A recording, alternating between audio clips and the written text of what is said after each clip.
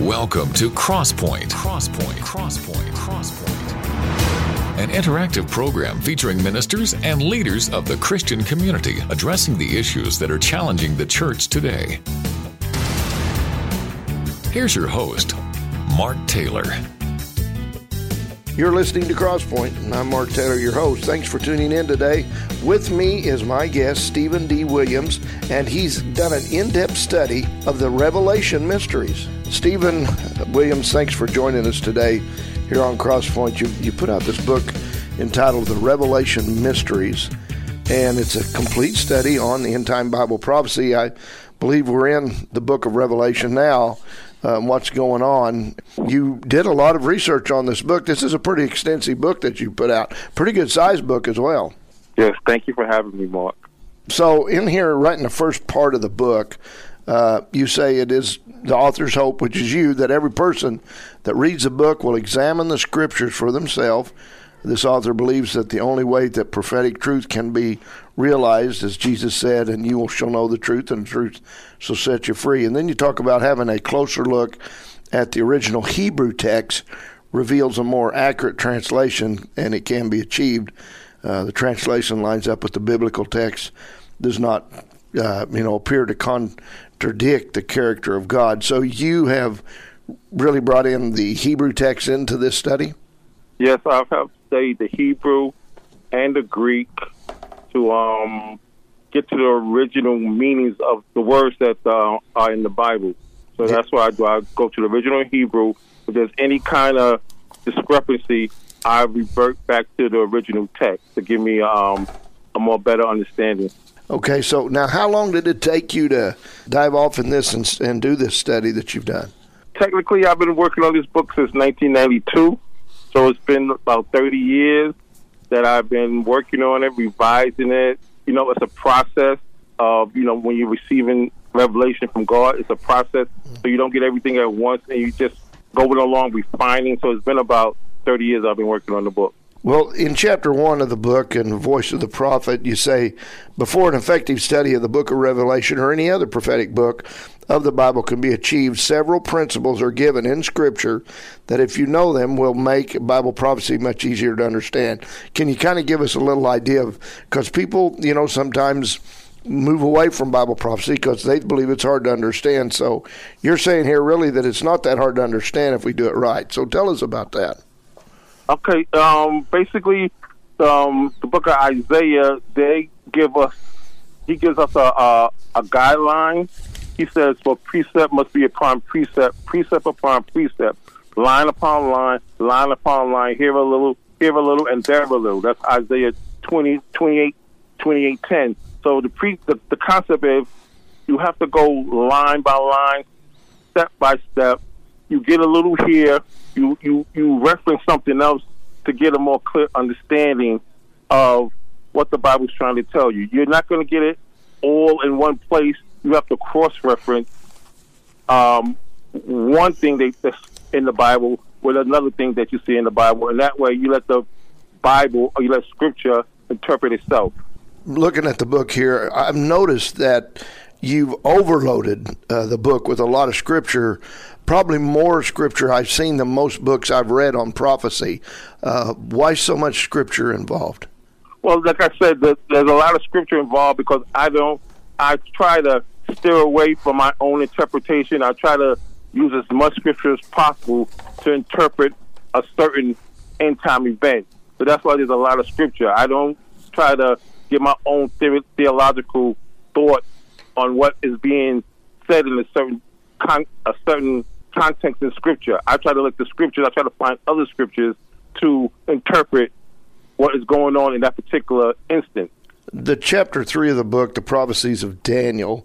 Now, of course, Daniel is quite a book to learn a lot about prophecy.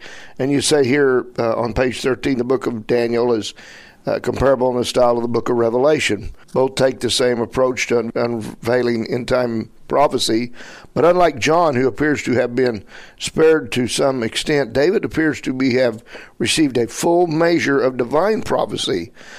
So what is a full measure of divine prophecy? What are you trying to say here? Well, what I'm trying to say when I say he received a full measure of divine prophecy. If you compare it to the book of Revelation, John always, in many instances, he always had a break.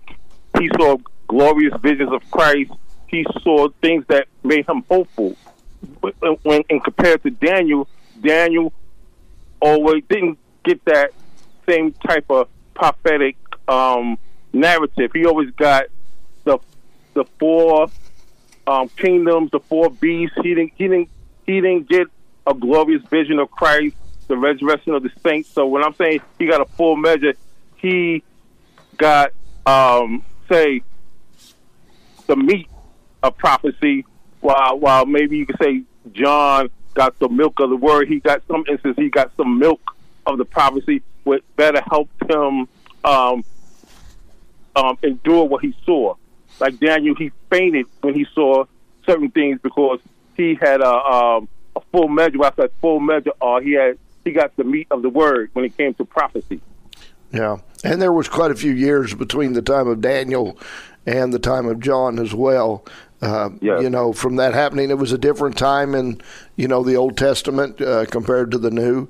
And so another thing I noticed here in chapter 2 of the book, you do a revelatory breakdown, you call it, going through the, is this through the book of Revelation that you're talking about here? You do this breakdown. What type of a breakdown here that I'm looking at? It kind of lines up about every page with what you're talking, where prophecy comes in? And with the revelatory breakdown, I break the book of Revelation down into individual visions. So you have maybe like the vision of the beast out of the sea. You have a vision of great signs in heaven. So I try to break the book of Revelation down into little visions, comparative how people broke down the Bible into chapters. I broke the book of Revelation down into visions so to make the reader better understand, better get a hold of what's going on in that particular book. In the prophecies of Daniel, is that, in other words, more of an easy study for some people? They, you know, always go to the book of Daniel a lot for prophecy items. But did you find that prophecy is really scattered throughout the Bible in a lot of the other books as well? Or does it seem to be Daniel and Revelation to be the two major ones? Well, I find that Daniel and Revelation to be the two major ones, but we already have Ezekiel, the prophecies in Ezekiel 38 and 39, and we have prophecies in Isaiah. But as far as Daniel, when the prophecies of Daniel, they're all linked. Sometimes some people interpret the book of Daniel, each chapter is a different prophecy and relates to something different, but in the book of Daniel, every prophecy is related to each other. And along the way, if the reader follows, Daniel each chapter passes, Daniel is getting more understanding until he finally has a complete understanding. So that's what Daniel is doing. He's trying to understand things from chapter 1, chapter 2, all the way through to chapter 1. Daniel is continually seeking understanding, and that's the theme of the book of Daniel.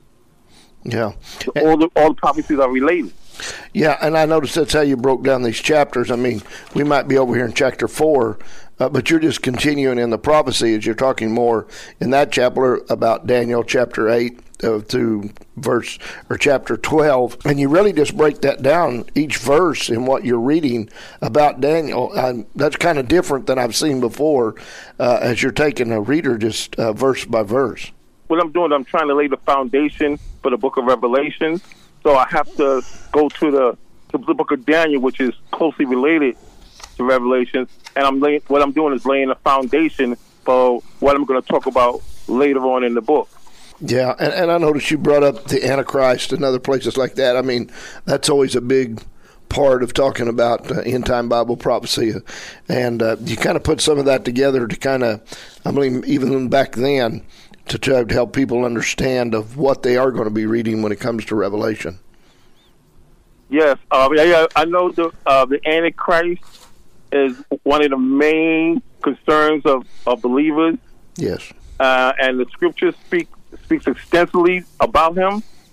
So that's one of the things I try to do. I try to give the reader a complete perspective of Antichrist and try to clear up any misconceptions about what he will be, what his role will be on the earth when he does appear.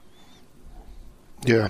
You know, another thing that makes a person kind of look at the situation with Daniel, which, again, you do a pretty good in-depth study on that, you know, there's angels involved there. Angels show up to help him. Angels show up to give him counsel and to reveal things to him. You don't find that in much of those others like Isaiah and that. We know there's a spiritual movement there, but to actually have the angels to appear and to help, you see that more in Daniel. Seems like Daniel is maybe, would you say, the revelation of the old chapter of the Old Testament? Yes, I would. Particularly we see that Gabriel came to Daniel, I think, twice. Yes. And God said, when he sent Gabriel, he said, make this man to understand. So throughout the thing, Daniel was seeking understanding. And God sent angels to Daniel to try to get him to understand. And in Daniel chapter 10, Christ came to Daniel and told Daniel, oh man, well beloved, I have came to give you understanding. So, yes, in Daniel, angels do appear to him to try to help him understand end-time events. Now, you also, in chapter 5, the search of the four notable ones is what you titled that, Daniel 11. Yes. You know, and we mentioned Gabriel, but you also talk about the setting as Jesus appeared to Daniel in the form of a glorified Son of Man. Christ came to give Daniel understanding. Explain that a little bit, if you could. And Daniel, let's start with Daniel 9. Daniel 9 talks about the 70-week period, which Daniel was trying to understand. Gabriel came to him, it was dispatched to him to give him understanding. Gabriel said, "Know therefore and understand." After Gabriel left, Daniel still didn't understand what was going on. So in Daniel chapter 10, the Son of Man appeared to him, but he appeared to him in his unglorified. First he appeared to him in his glorified state, and Daniel fell on his knees and had no strength. Then Christ transformed himself into the unglorified state, and Daniel was like, "You speak to me because you were giving me strength." And Christ said, "I have come here to give you understanding." And then in chapter 11, he goes on to describe the four kingdoms that are called the four notable ones in the book of Daniel, which was four nations that would rise out of the fallen Greek Empire. Yeah, and also, you know, Christ appeared as some, you know, the word says, when the three Hebrew children were put into the fiery furnace, and, you know, Nebuchadnezzar looks in there and says, you know, we threw three in, there's four, and the other one looks like the Son of God. Yes. So it's not unusual that you see Christ appears again in the book of Daniel, because he did show himself up in chapter 2 in the fiery furnace. Now, with this book, you know, you put out, like you said, you put a lot of time into it. Hardback book, a very good-looking book. Tell people, if you could, Stephen, how do people find out more about the book? Do you have a website that they can come and maybe ask you questions or anything if they had a question about the book, or find out other stuff you've done as well?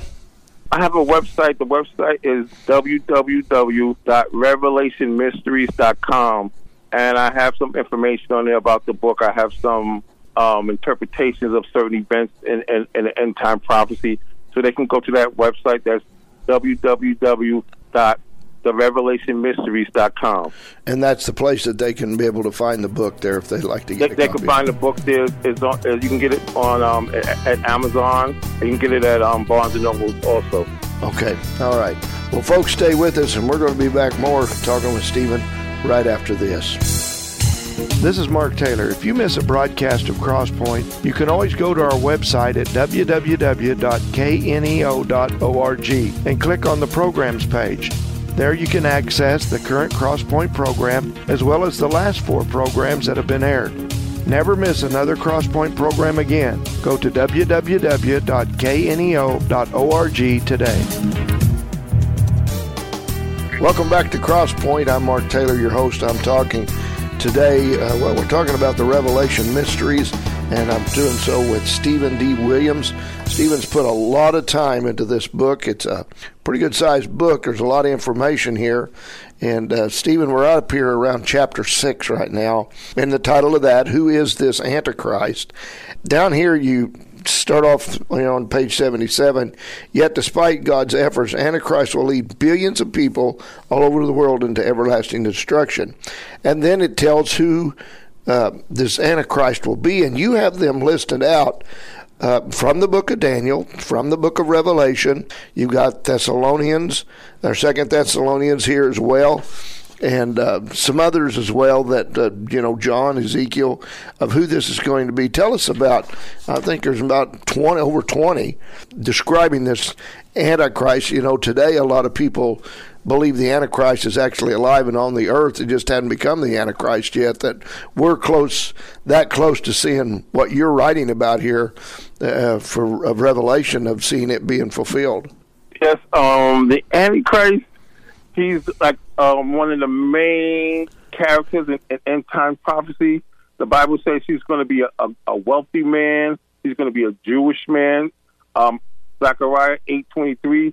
He shall be a military mastermind. He shall be a world leader.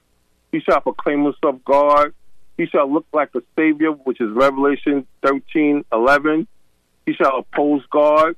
Okay, in that context, God has tried to warn humanity about this coming leader, but despite God's effort, mankind will still follow him. They're still going to set up a world kingdom and follow him.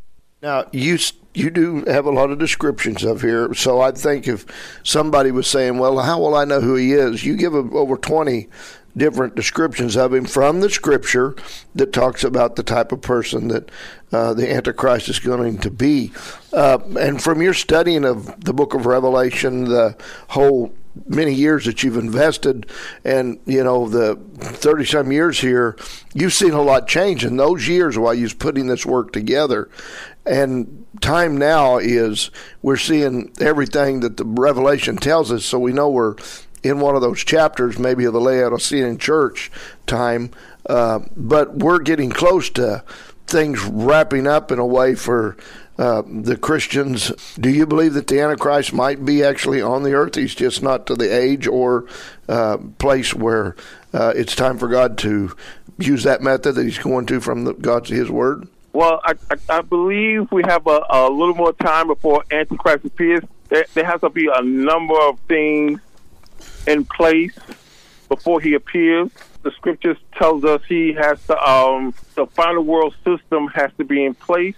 Then that wicked man shall appear. So, as far as scripture is concerned, I think there's a number of events that have to take place prior to the revelation of Antichrist. All right. There's a number of events that have to take place. There's a number of things that have to be done prior to his being revealed. And I noticed, too, in here you do some drawings, showing people about the early territories of Israel and also of other nations like Edom and, Moab and those like that. The kingdom, even you show a picture here of the kingdom of Antichrist, what he'll be ruling over. What do you do here when you talk about the false prophet? Because the false prophet is definitely different than the Antichrist himself, correct? Okay, well, from what I'm seeing in Scripture, we can go to, let's see, okay, hold on one second. Let me think about the false prophet is the second beast in the book of Revelation. He's the second beast, and the Scriptures go on to say, when we're looking at the false prophet, he's saying that he doeth great, Revelation 13, verses 13 and 14 says, and he doeth great wonders, so that he maketh fire come down from heaven on the earth in the sight of men, and he deceived them that dwelt on the earth by the means of those miracles which he had power to do in the sight of the beast. Now, when you go to Revelation 19:20, it makes clear the identity of the beast. John wrote, and the beast was taken, and with him the false prophet. Now, the false prophet did what? He wrought miracles, which is what is told in Revelation 13:14. He wrought miracles, and which deceived them that received the mark of the beast, and them that worship the image. So Scripture tell us that there is no Antichrist and false prophet, but the Antichrist is the false prophet.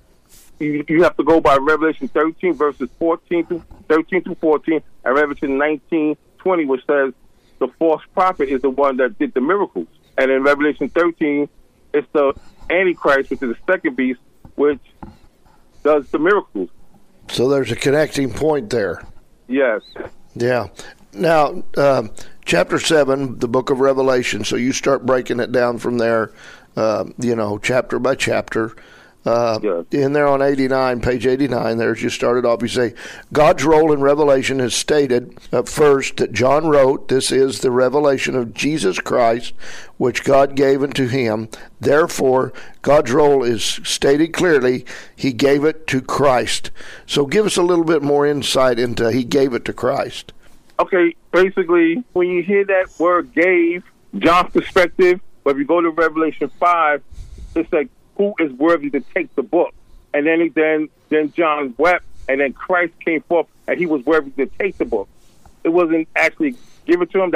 That was John's take on things, that it was given to him. But when God made his proclamation, when the angel made his proclamation in Revelation 5, he asked who is worthy to take the book. So sometimes you have to look at the words very carefully to see the meaning, what's really actually going on in a particular set of scriptures.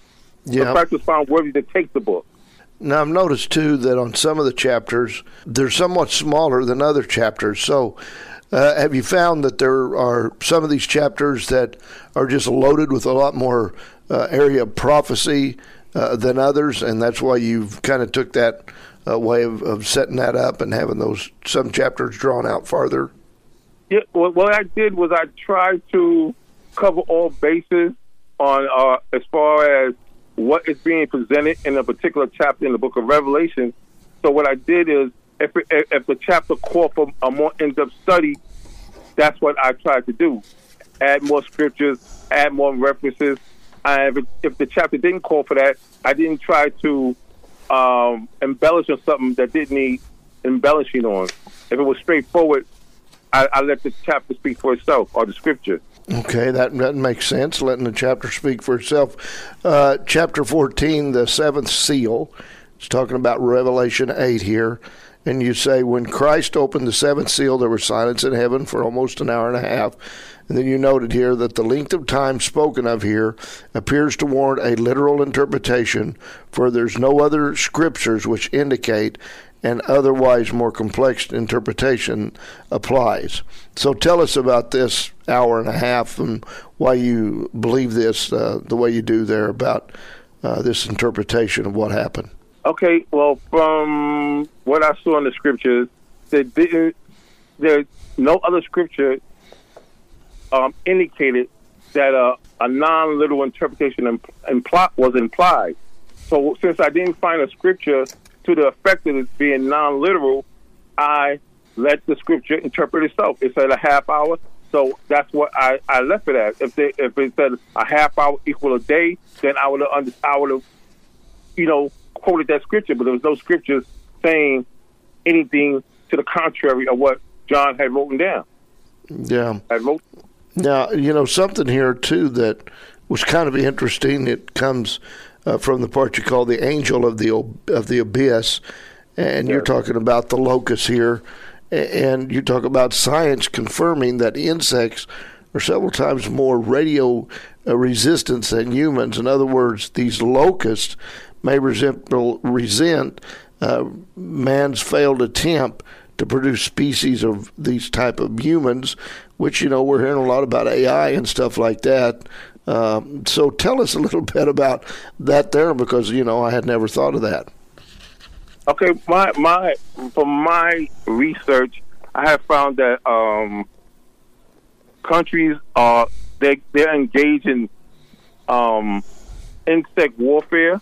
So they use insects for war.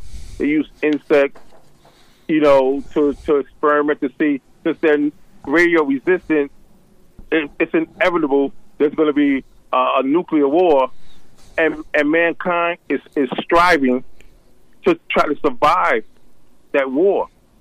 So they're using insects since they have a certain trait or capability to survive radiation, they're trying to incorporate that in human resistance. A nuclear war is inevitable. It's just a matter of time. Whether it's 100 years, 200 years, 500 years, it's inevitable. And they're trying to find a way to survive this tragedy. Now, chapter 18 of the book, this is where, to me, you start to expand a little bit more, the chapters and the information there. Do you find that in that area of chapter 18 of Revelation and those other chapters to follow, that there's a little bit more for us to see and you need to bring that out? Yes, because when I start with chapter 13 of the book of Revelation, it's one of the more controversial chapters in the book. So in Revelation 13:1, John says, "And I stood upon the sand of the sea, and I saw a beast rise up out the sea, having 7 heads and 10 horns, and upon his horns 10 crowns, and upon his head the name of blasphemy." Now in Revelation 17:9, they tell us the meaning of the head. It says, "Here is the mind that has wisdom. The 7 heads are 7 mountains on which the woman sits." So now the 7 heads, we are told, there's no speculation, the 7 heads are 7 mountains. Now scriptures tell us what mountains represent. Mountains represent kingdoms. In Isaiah 11:6-9, the kingdom of God is described as a mountain. It says, "The wolf also shall dwell with the lamb, and the leopard shall lie down with the kid, and the calf and the young lion and the fatling together, and a child shall lead them. They shall not hurt nor destroy in all my holy mountain, for the earth shall be filled with the knowledge of the Lord." So mountains represent kingdoms. In Jeremiah 51 verse 24 and 25, the kingdom of Babylon is described as a destroying mountain. It says, "And I will render unto Babylon and to all the inhabitants of the Chaldeans all their evil that they have done in Zion in your sight, saith the Lord. Behold, I am against thee, O destroying mountain, saith the Lord, which destroyeth all the earth. I will stretch out my hand upon thee and roll thee out from the rock and will make thee a burnt mountain." So in the book of Revelation, mountains are representatives of kingdoms. So none of those heads have anything to do with Antichrist, because the Bible tells us those heads represent mountains and those mountains represent kingdoms. I see. So I can see where you can start expanding more then when you get into these areas of these other chapters.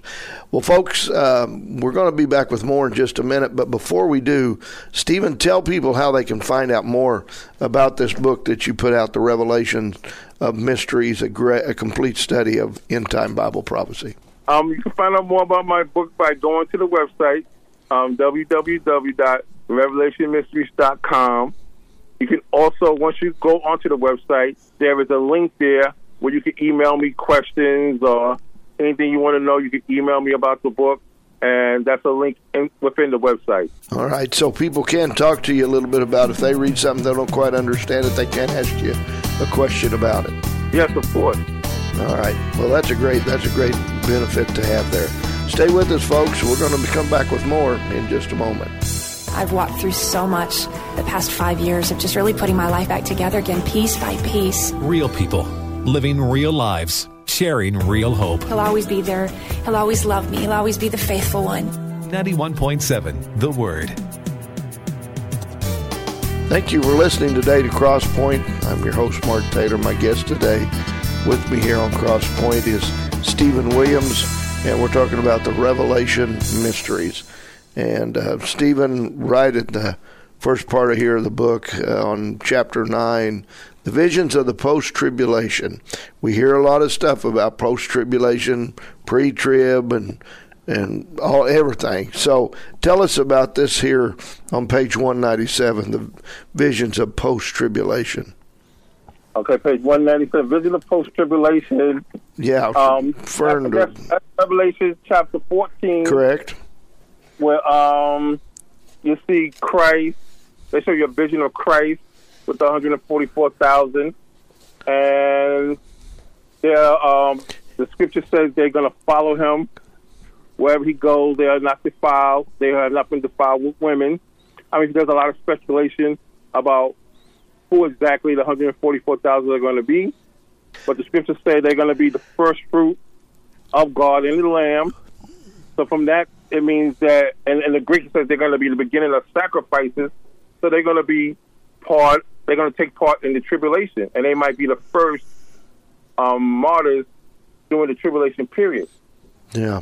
In the unveiling of these revelation mysteries part here of the book, I'm looking, it says, consequently, it could be said that God has chosen the name of Babylon to be synonymous with 7 materialistic powers, which is 8 cities, that would appear to be in the heart of 8 vast monetary systems. So this term Babylon refers to several different areas of power. Is that what you're saying here? Because, that is a name that pops out a lot. And we also know that there's a place in the Middle East where Babylon was, and people's had all kinds of different speculations there. Tell us how you look at Babylon in this area of Revelation. The Babylon, I look at it as, in Revelation 17:18, they say, the woman that was sitting on the mountains that we spoke about earlier, that's the great city that reigns over the kings of the earth. Now, the word Babylon in the Greek and the Hebrew means confusion. So Revelation 17:18 tells you there's going to be a final world kingdom which will have a great city. It will be a great city of confusion. Revelation 18:11 says, and the merchants of the earth shall weep and mourn over her, for no man buys her merchandise anymore. And Revelation 18:17 through 18 says, for in 1 hour so great riches is come to naught. What city is like unto this great city? So these verses tell us that Babylon, there will be a great city of confusion at the end times that will be at the center of world trade. And this is in line with the beast and his image, which represents a global economic system. Now, chapter 25, the power of Gog and Magog, you started here have you started identifying countries that could be involved in this revelation finality that you're, talking about in the mystery here? Some of the players that are in there? Yes. And the prophecy of Gog and Magog, I go through the epidology of the names so I could pinpoint what countries are actually going to be involved. It's going to be Russia. It's going to be a lot of countries from the Middle East. It's going to be countries of Africa, Persia, Ethiopia, which they call Kush. Germany is going to be involved. All these countries are going to come down at the end. It's going to be after Antichrist proclaims himself God, that he's going to trigger this global offense against them from the north. Yeah, and they call it the Gog and Magog. Those forces will be forces from the north that's going to come against him once he proclaims himself God. Chapter 27 of the book, you said, "Let us reason together," is what's entitled. And here in that area, you say here on page 267, after reading this chapter, one should be able to determine whether the saints will go through the great tribulation period or whether they will escape the horrors of the tribulation through a supernatural event known to millions as the rapture. There's a lot of prophetic leaders out there that talk about this issue. Some say, where that rapture time's going to be. How do you take a look at that?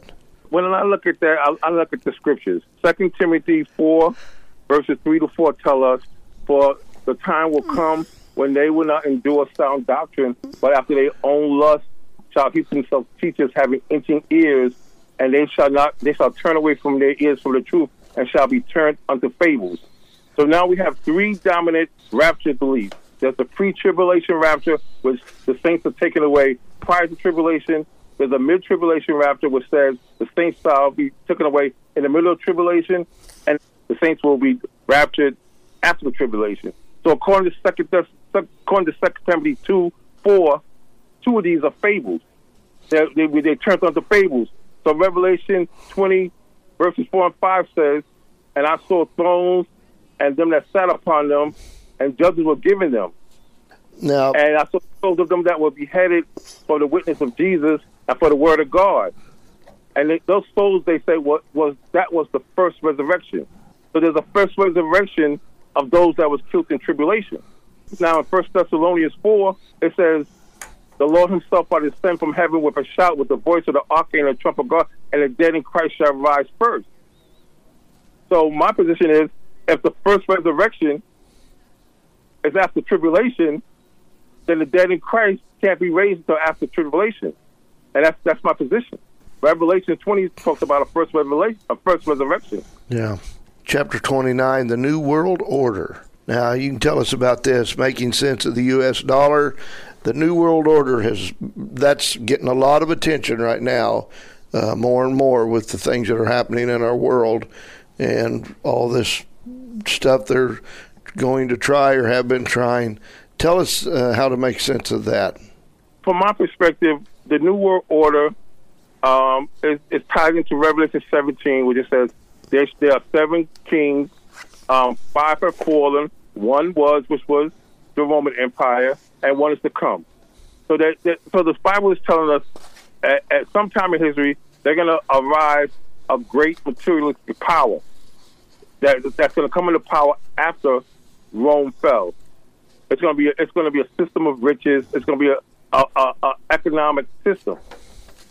So, in my perspective, the United States fits into that prophecy as a global economic power.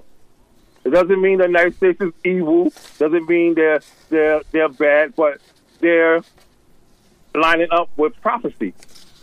They're lining up with End Time Prophecy as a global economic power that's going to be in place, that was prophesied to be in place when Antichrist appeared. Now, I know you were talking about Daniel earlier, and there's quite a bit of study in this book, with the prophecies of Daniel. But is there more study as far as the prophecies of Revelation and what's going on and happening? Yeah, of course, there's always room for growth. I have found, I'm writing the book for 30 years. I've always found there's room for growth. There's always time for new revelation from God. Like other sciences, you have to be willing to grow, because in other fields, they're willing to say, oh, we made a mistake. This is what's really true. The earth is not flat.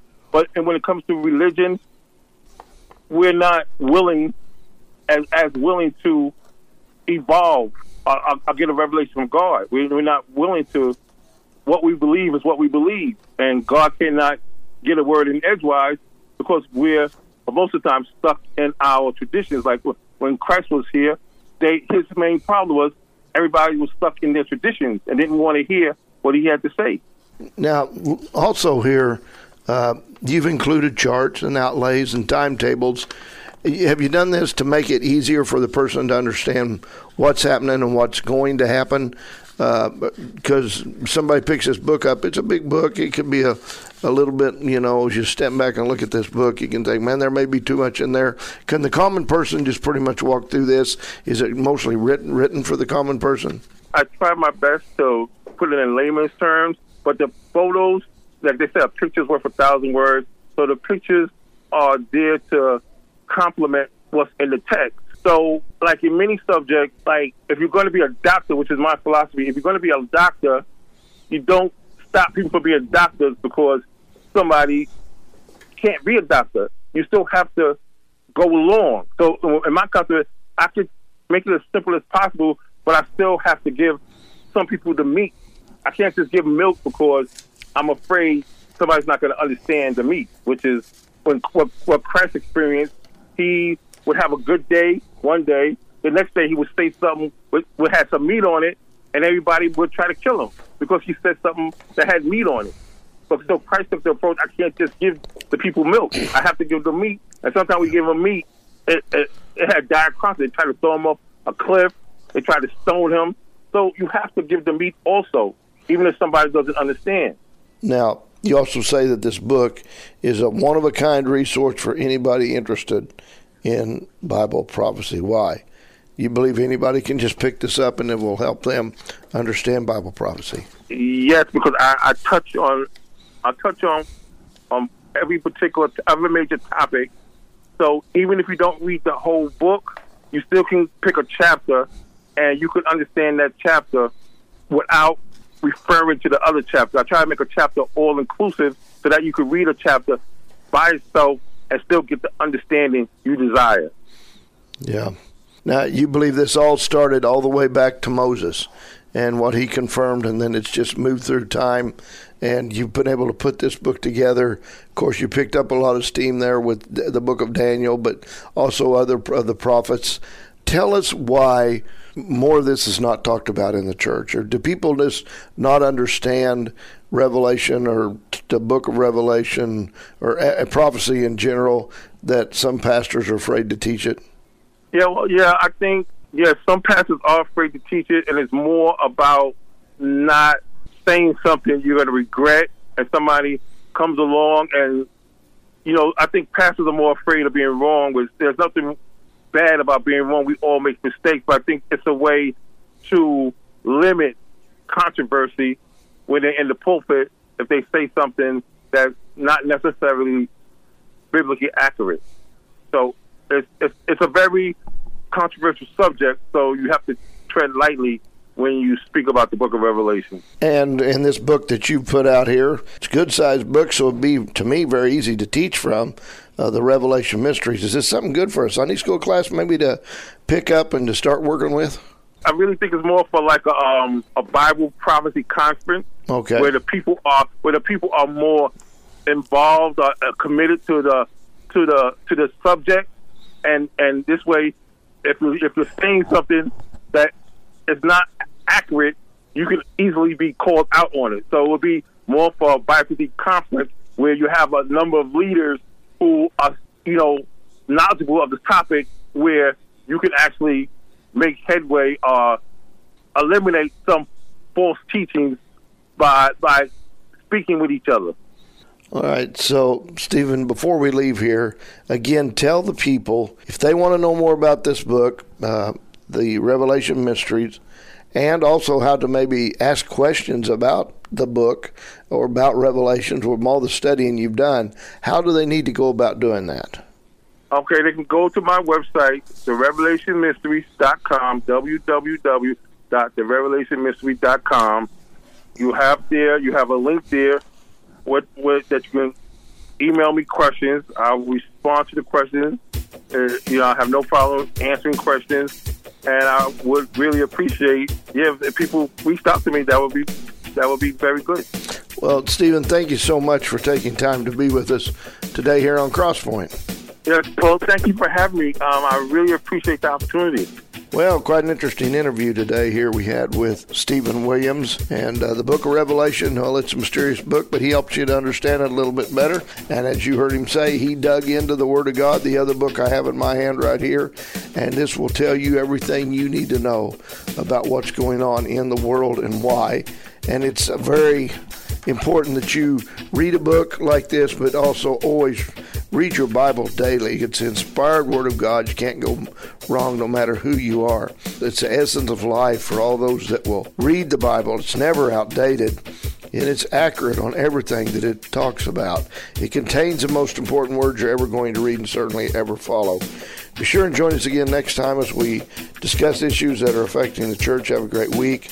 Allow God to use you for His purposes so that greater things can be done. Make your life count in God's plans for eternity. I'm Mark Taylor. Crosspoint is a program produced in Studio 101 at KNEO Radio. Not all of the views on Crosspoint reflect those of the management or staff of KNEO. You may contact the Crosspoint program at 10827 Highway 86 East, Neosho, Missouri 64850, or by email crosspoint@kneo.org. You can hear Crosspoint 4 times a week, Saturday morning at 1, Saturday afternoon at 2, Saturday evening at 9, and Sunday evening at 7. You can also listen anytime online at kneo.org. Harper's Kennel of Stella, Missouri is proud to be sponsoring this portion of broadcasting on KNEO. Owned by Judy and Danny Harper, Harper's Kennel of Stella, Missouri specializes in French Bulldogs. For more information, the phone number is 417-628-3083. Do you have 5 minutes for God? I'm Pastor Ed Wilson, and I believe there's no better way to begin each morning than spending a little time with Him. That's why every weekday morning I bring you a short devotional broadcast designed just for that. Look up God's 5 Minutes wherever you get your podcasts to kickstart your spiritual walk for each day. We'll always do it in 5 minutes or less. Have you talked to God today?